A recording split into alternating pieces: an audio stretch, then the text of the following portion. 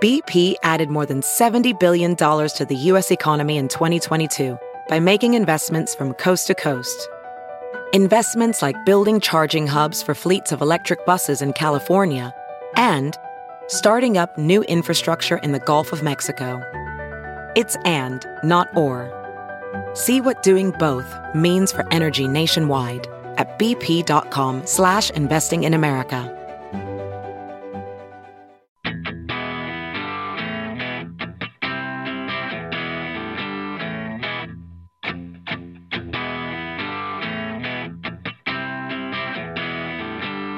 This is the Bill Press Show. Hey, what do you say, friends and neighbors? Good to see you, and thank you for joining us for this very special Bill Press Show holiday podcast to talk about the politics of the day. Hey, the 2018 midterm elections are behind us now, and we are already zooming into 2020. We try to hold it off until the midterms, but there's no holding back now. And so we thought we'd take a look at the Democratic field and the Republican field and the chances of a challenge maybe to Donald Trump, what some of the issues might be looking into 2020. And to help us through that today, Hanna Trudo joins us, who is a staff correspondent covering politics for the National Journal. It's nationaljournal.com. Hanna, how are you? Good to see you. Good. Thank you for having me. So, off and running, huh? There's no time in between? There's no time. No time like the present. I mean, it is, I saw that I think the debates on the Democratic side are going to start as early as spring 2019. Yes. Yeah, and I think that they'll have to have many different tiers like they had with the Republican field, potentially a main stage debate and then one or two possibly undercard debates as well, given the size of the field. Well, I do too. I mean, yeah. I think I've said it's going to be the varsity, the JV, and maybe the middle school debate. Yeah, I mean, depending something on like that. But how it is.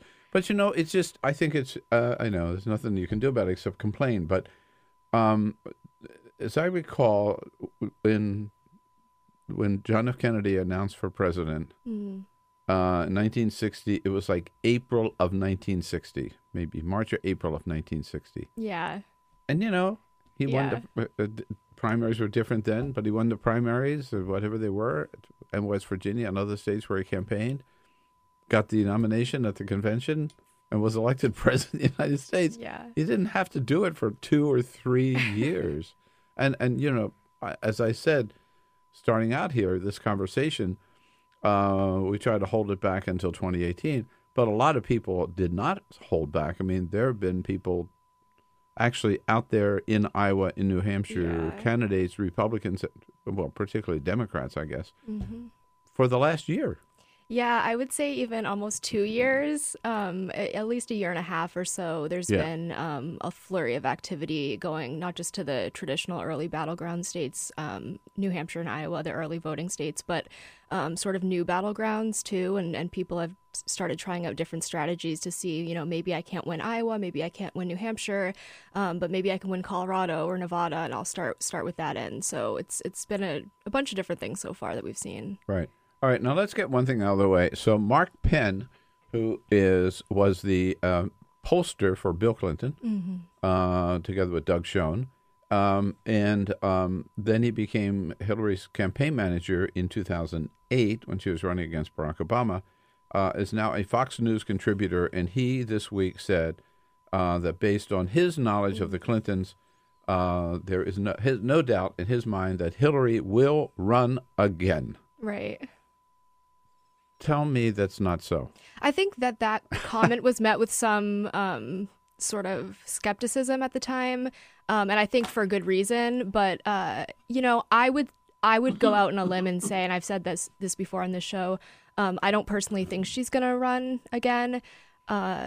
You know, I guess never say never with the Clintons or just in general. Somebody like Biden might take a third stab at it, you know. So if him, then why not Hillary again type of thing, possibly. But I'm not sure that that's the case. I think that was just him speculating more so than having had a conversation with her directly about it. Right. I'm not sure that they're on good terms anymore. Yeah, so yeah. Yeah. Yeah. From your lips to God's ears, I don't think I think the last thing we need is another Hillary Clinton campaign. God bless her. She's been a great public servant and has really served this country well in several different positions, but her time I has think come, a lot her of time people has feel come and that way gone. with. Yeah, I think a lot of people feel that way too. At least from what the response was when that column came out. And let's face it, there were not that many people calling on her in 2018 to go out there and or Bill for what it's worth. Yeah. To hold big rallies and raise a lot of money or whip up the base or whatever. Sure. So sort of people sort of accepted. Okay. Yeah. Thank you and goodbye. Right. Yes. Okay. On the Republican field, which may be easier to get a hold of, there's no doubt Donald Trump wants another term, right? Already. Yes, I think he wants another term for sure. I mean, he's in January 2017, he formed his re-election committee. Right. He already has a campaign manager. Yes. He's already holding rallies. Yes. I mean, the rallies that were held this year, they were ostensibly for Republican candidates for Senate, but he made it pretty clear they were all about him. Yes. People actually had Trump 2020 signs they were holding up. Yes. Yeah. And the new slogan was "Keep America Great Again." Right. A So, tweak from the "Make America." Okay. So he's running.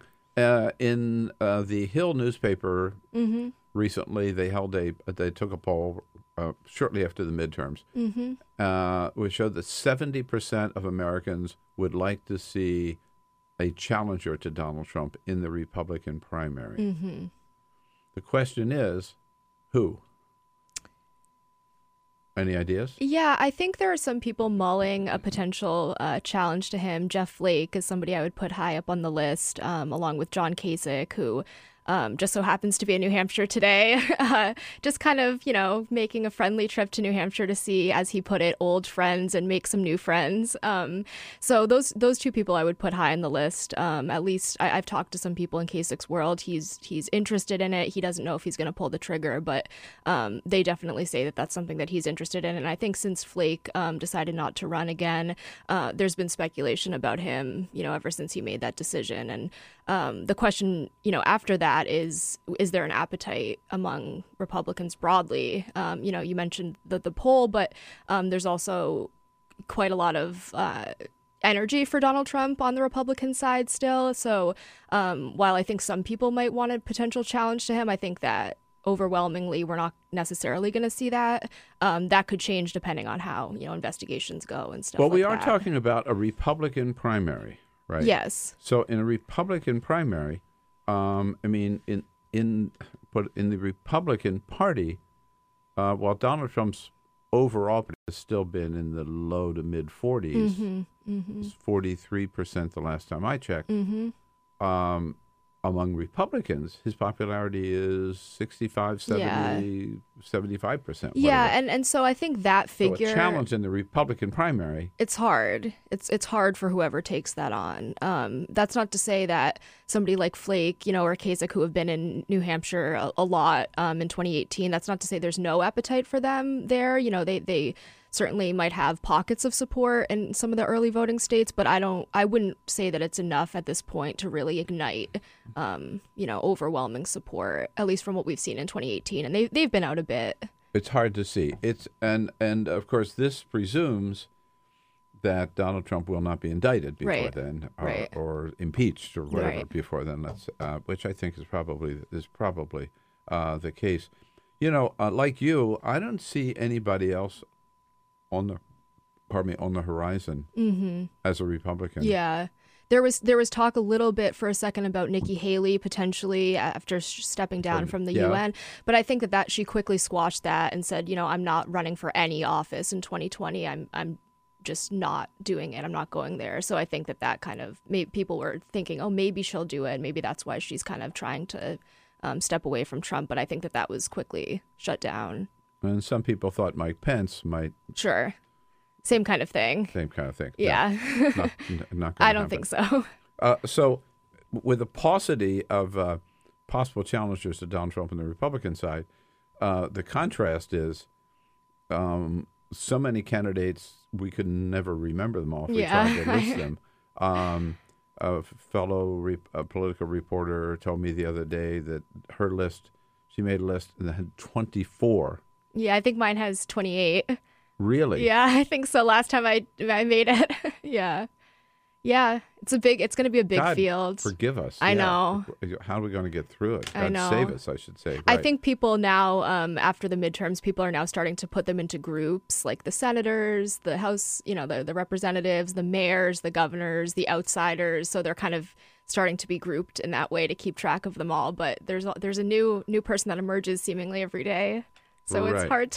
hard to remember everyone. Well, you know what? That's a good way to approach it. So, first of all, I think governors make the best presidential candidates. Historically, yes. Historically, they and do. and this time I did a story on that that very thing. How actually in 2018, governors who could potentially run were sort of subtly outshining the top tier senators who people thought were going to run, and it was basically the story focused on how they could be in a better position to actually show some of the executive actions that they took that kind of mirrored legislation that was going on in the Senate. And so while on the debate stage, if a top tier senator is saying, well, I introduced this bill, a governor is really well positioned to say, well, we already passed that as an executive action in my state.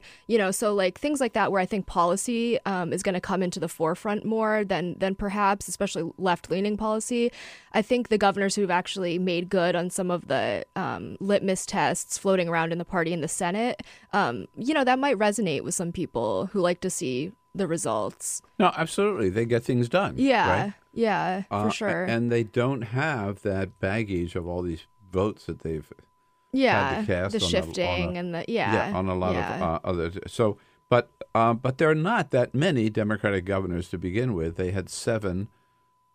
I think 15 before the midterms. They picked up another 7. Yes. We don't know, but at least 7.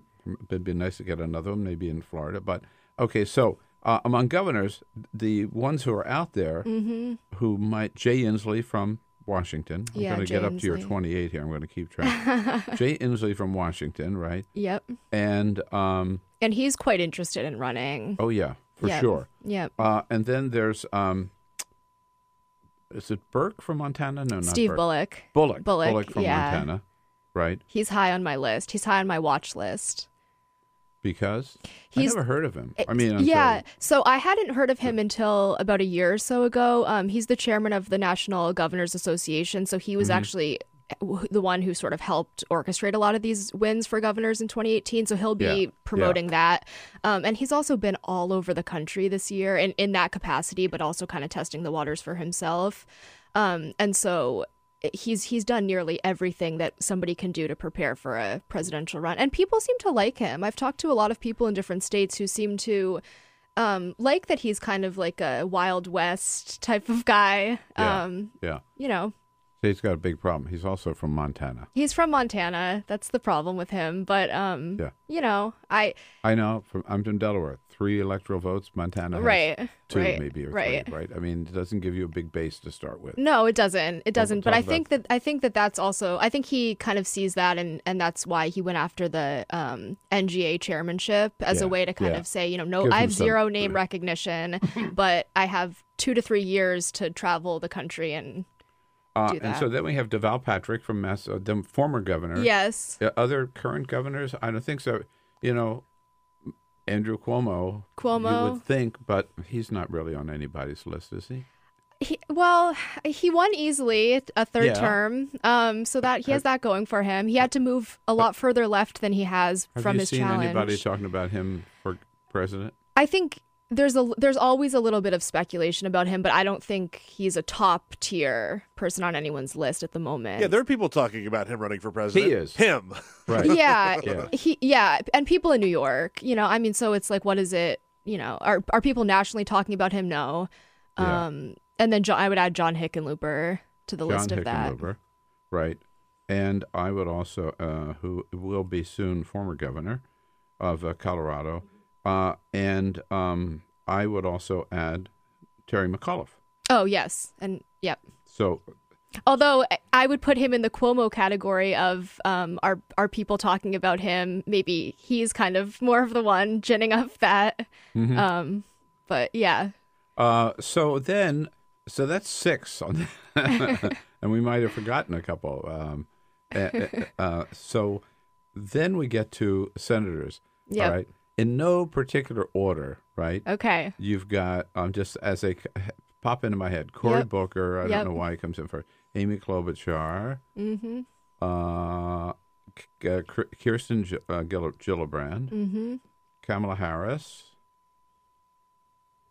You'd have to say Sherrod Brown. Sherrod Brown, yeah. Huh? I mean, people are, Yeah. there's a little buzz about him. Yeah. Elizabeth Sure. Warren. Elizabeth Warren. Gee, how about that? Elizabeth Warren. Bernie Sanders. Bernie Sanders. Oh, right, that guy. Hey, that guy, right? We forgetting anybody? Booker, Klobuchar, Gillibrand, Kamala Harris, Sherrod Brown, Elizabeth Warren, Bernie Sanders. No, that's it for the senators. Yeah, I can't think of any others. Amy Klobuchar is always the one that people tend to Yeah. forget. Right. But and should not. Right. yeah, no. I think she's a very good senator, Yeah. to say the least. But But so that's only 13. yeah, Okay. Then we get to the outside. Well, no. The then mayors. we get to the, let's say. or the reps. Yeah. I was just going to say the statesmen, sort of. Like, Okay. Or the party elders. Oh, okay. Which would have to be Joe Biden. Yeah, Joe Biden. Anybody else? I don't think so. Unless it was Hillary, but no. Yeah, I would No. just put Biden in. Biden in there.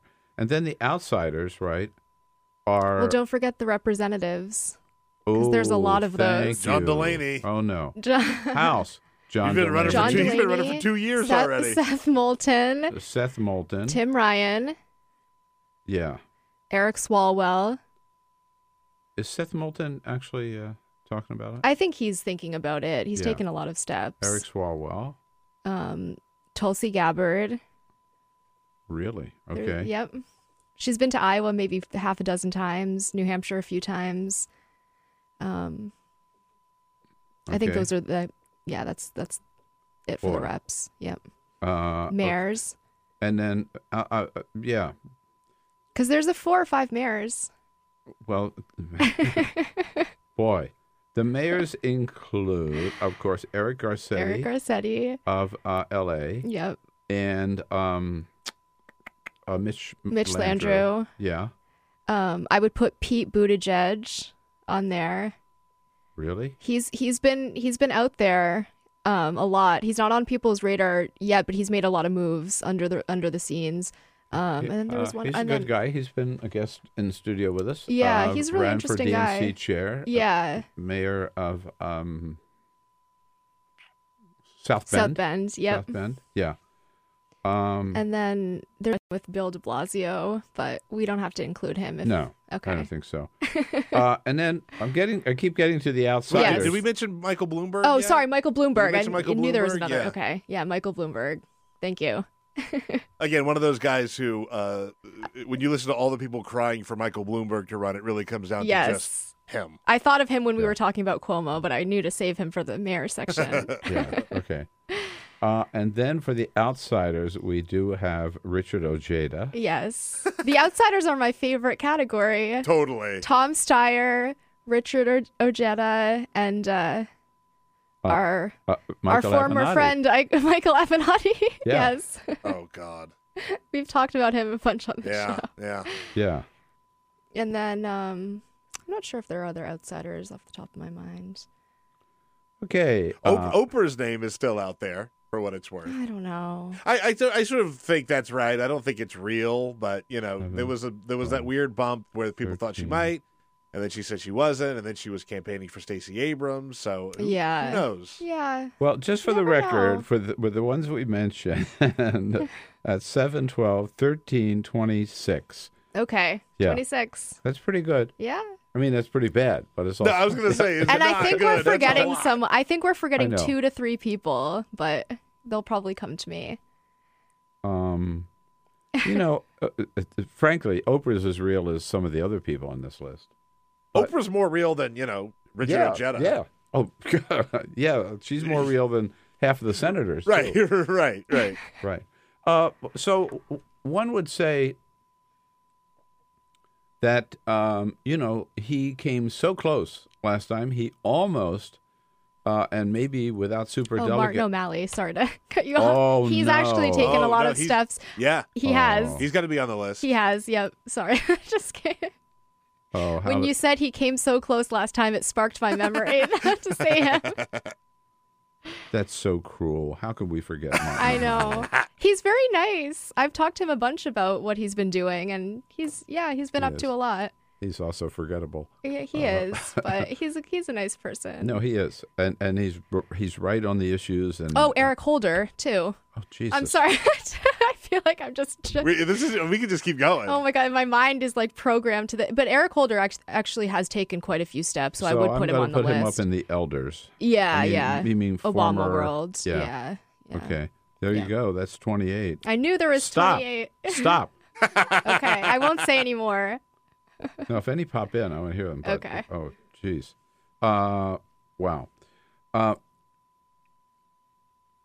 Where I was going was.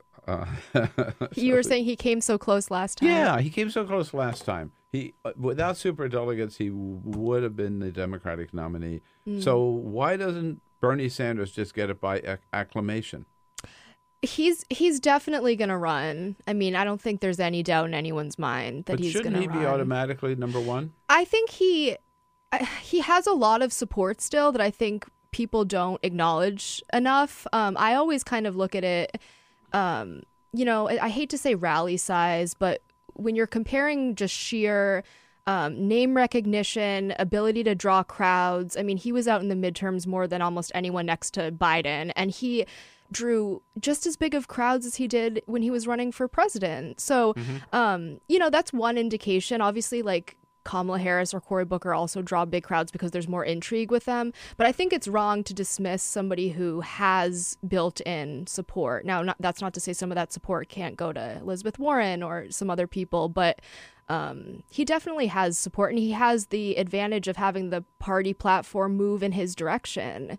Which I think a lot of his supporters will remind people during the election. And one can make the same argument about Joe Biden.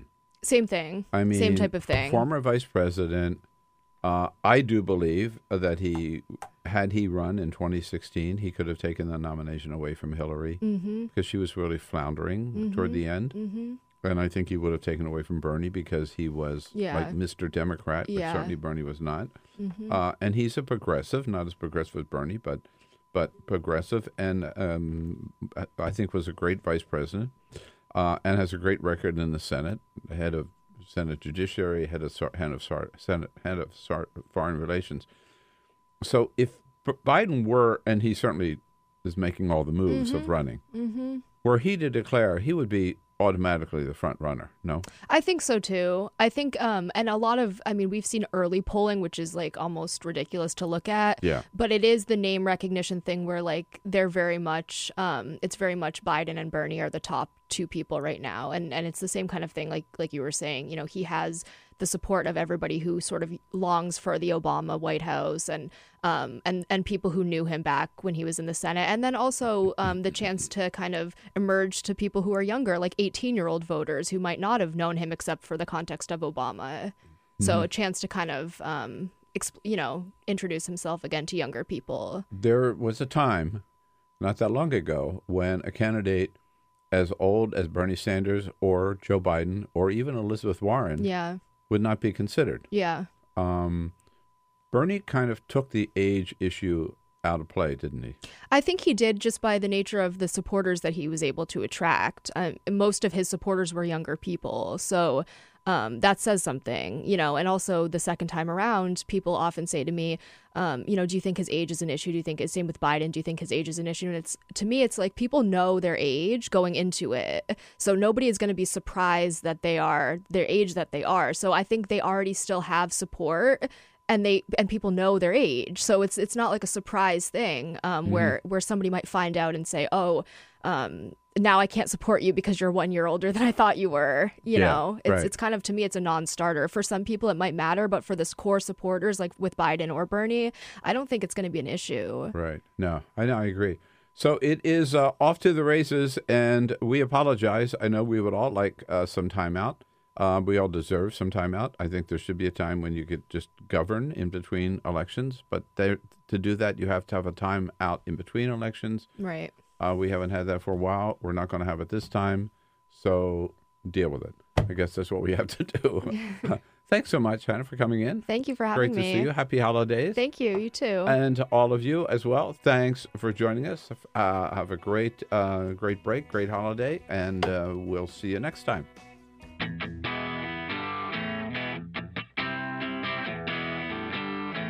This is the Bill Press Show. It is the Bill Press Show. Hi, everybody. My name is Peter Ogburn. It is Thanksgiving week, so we are here, but we're not here. We took a couple days off, but don't worry. We are leaving you with some excellent content that you can enjoy either at the Thanksgiving table. What the heck? You can do that if you want. Or while you're traveling, or however you're doing this Thanksgiving holiday. We appreciate you tuning in, and we wouldn't leave you without something from the Bill Press Show. It is our gift to you. So one of the things that is near and dear to my heart are the national parks. I love the national parks. I'm an annual member. I'm a big fan. And I wanted to talk about what's going on with the national parks with someone from the HOPE crew. Now, what is HOPE? HOPE is Hands-On Preservation Experience. We are joined now by Tom Cassidy from HOPE to talk a little bit about the national parks and the funding and the volunteering and how we fix some of the problems that we are seeing. Tom, thank you for joining us. Well, Peter, thank you, and it's great to be here today. First, I want to ask you a question. Sure. What's your favorite national park? You're asking me to choose among my children. People ask me this all the time. No, I think I'm very fortunate in my work. I'm actually with the National Trust for Historic Preservation. Great. And Hope Crews are a program that we've had for 4 years. Oh, nice. So I'm the Vice President for Government Relations at the National Trust, and 2/3 of our national parks were established because of cultural or historic reasons. Amen. I think that's great. So I was fortunate to be up at Ellis Island just a few weeks ago. I've also had spectacular experiences at places like Yellowstone and Yosemite. Why aren't I there now? Tell me about it, right? But no, the parks are Americans love their parks. One of the problems, however, is that we've had decades of disinvestment. Yeah. And as a result, we have a deferred maintenance backlog of nearly $12 billion. And Hope Crews are one of the things that the National Trust launched about 4 years ago. It stands for Hands-On Preservation Experience. It's designed to get youth and sometimes all veterans crews out into the national parks, repairing and rehabilitating different buildings or sometimes adobes at parks, and also providing some hands-on professional skills to youth and veterans. So let's talk about the funding aspect of the national parks first, because it seems to me if you have all this stuff going on, it means that there's not necessarily enough funding for the national parks. Is that true? That is very much true. Probably the most significant policy initiative that the National Trust and our partners have been working on is to get a dedicated, mandatory funding stream for rehabilitation and repair of our parks. And the good news is that there is legislation in the Senate that has strong bipartisan support. It's been passed out of the Senate relevant committee. We have more than 1/3 of the Senate as co-sponsors. And over in the House, we have similar legislation that has been co-sponsored by more than 220 members. That's 1/2 the House.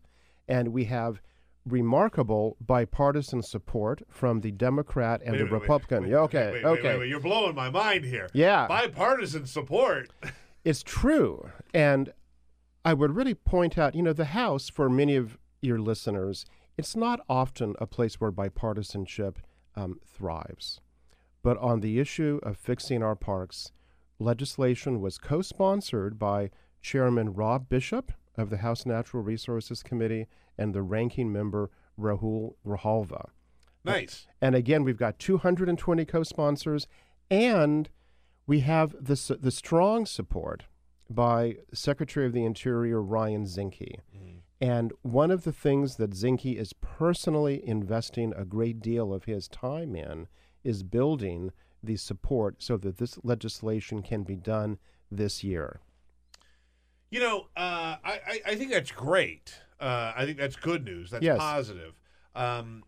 So, you know, there was a time, I can't remember if it was this year or last year, that we were talking about Bears Ears Monument. Yes, there was that's a lot right. of the. So where do we stand with that now? Well, Bears Ears, it is a spectacular American landscape that tells the story of Native American peoples, going to time immemorial, with important places that were developed by the Native Americans in about, almost 1,000 years ago, cliff dwellings, spectacular rock art. It's actually not a national park. But President Obama declared this place to be a national monument. Right. That's authority that goes back to Theodore Roosevelt. It was used to protect the Grand Canyon, for example, by Theodore Roosevelt initially. President Trump, in an action that we believe was unlawful, has purported to sharply reduce the size of Bears Ears, and that litigation over that is presently pending in federal court. So that's where we are with that. That's where we are with that. As late as just last week, my organization and many other organizations filed, comments on a management plan that the Interior Department and Forest Service has released, and it was the least protective they proposed the least protective of the alternatives, but we fundamentally feel don't do a management plan for less than a third of what President Obama designated until we can resolve this in court. What is the biggest threat to our national parks these days? Well, there's the slow erosion of funding to take care of our parks. And so we have buildings that are not accessible, roads in bad shape, bathrooms that aren't open, and then buildings that aren't being rehabilitated and cared for. Yeah. So the Hope Crews are a way. We've sent Hope Crews down to Martin Luther King National Historic Site in Atlanta, and we've gotten young African-American youth engaged in painting and repairing a number of the houses on the street where Martin Luther King grew up. Yeah. We've had... That's great. It is cool. Yeah. No, I mean, yeah. It really is. Yes. You don't have to make this pitch to me because I'm already on board, right? But like to people who aren't familiar or don't necessarily understand the importance of these, what is the importance of these national parks? The national parks tell the story of all Americans, whether it's Independence Hall. Alexander Hamilton was at Independence Hall. People love that these days. Patterson Great Falls National Historic Park, Patterson, New Jersey. Alexander Hamilton was very involved in trying to identify a source of, industrial powerhouse. But there's also a minor league baseball stadium there that was part of the Negro League, and the park was expanded a couple years ago to include a place called Hinchliffe Stadium. And we got volunteer Hope Crew out there to paint and pull up weeds and make the place look really cool. That's great. Yeah. I love that. It's baseball. We've had Hope Crews at the Lincoln Boyhood Home, at up in Hyde Park for both Franklin Delano Roosevelt's home and Eleanor Roosevelt's home. Lyndon Baines Johnson's property down in Texas. So, again, these are the types of places that are in our park system.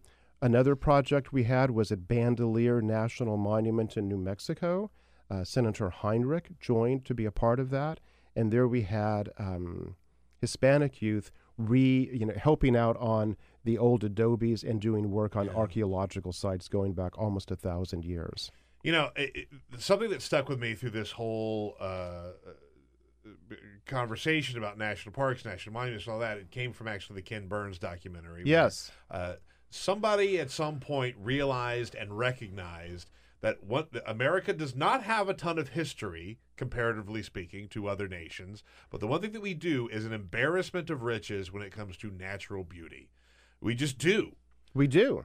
It's a great country. Get out and see it. Yeah, absolutely. Absolutely. And other countries obviously have some of this as well. But in every single state, there is some gorgeous formation or mountain range or whatever it is that you could go out there and you can hike or you could see or you could get back into nature and do that.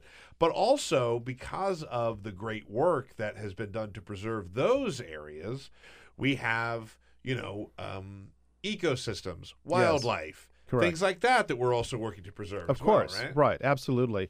But I would just differ a little bit with with the statement that we don't have the history of other places. Now, we don't have there weren't kings running around in the 14th century, but we had these remarkable places like Mesa Verde National Park.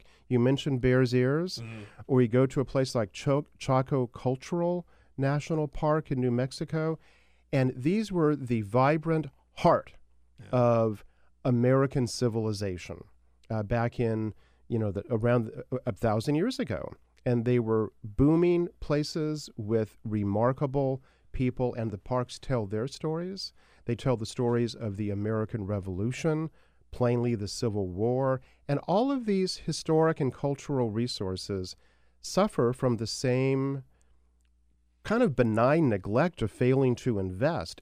But what is exciting is that Hope Crews are a part of that, and then so again is this unusual bipartisan legislation in the Congress. It's just on a personal level, right? This summer I went to St. Louis, and just outside of St. Louis there are the Cahokia Indian Mounds. Yes.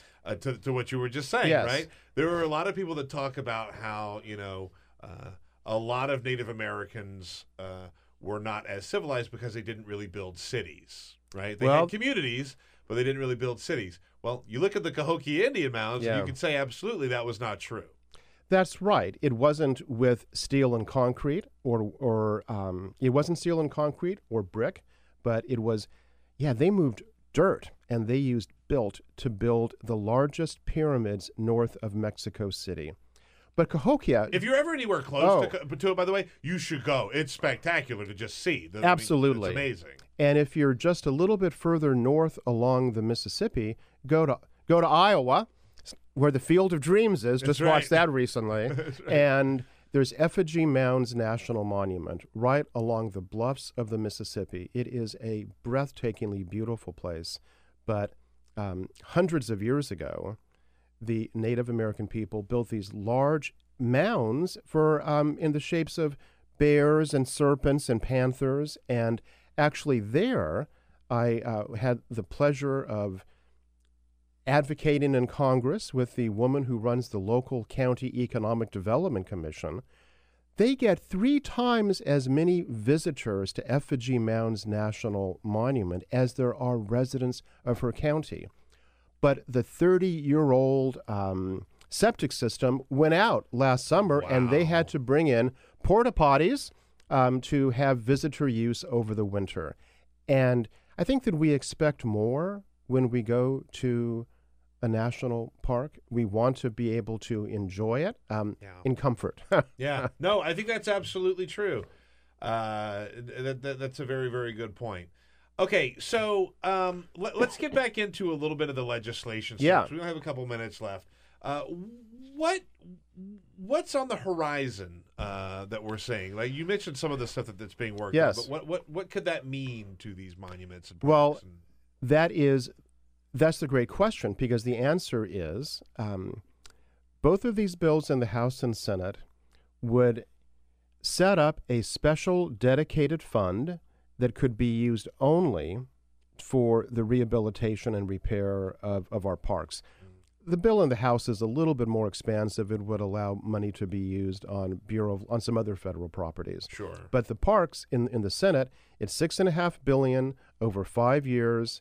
The idea is, some of your listeners may know about the Land and Water Conservation Fund or the Historic Preservation Fund. These programs take money out of offshore oil and gas receipts, and the idea there was to reinvest them in assets of the American people. And the Restore Our Parks Act would do something similar. It takes money from federal energy receipts. It's not tax money. It's money that's being generated by oil and gas or wind or solar on federal lands and dedicates it to repairing our parks. I think it's great, and I think it's wonderful, and you're doing great work there, Tom Cassidy. Thank you so much for joining us My here, pleasure. On the Bill Press Show. For those of you who are traveling or aren't able to watch us live, we're happy to provide some stuff for you here on this Thanksgiving break, and we will be back live on Monday. So thank you for tuning in, and we'll talk to you then. Thanks again, Tom. Thank I really you, Peter. appreciate it.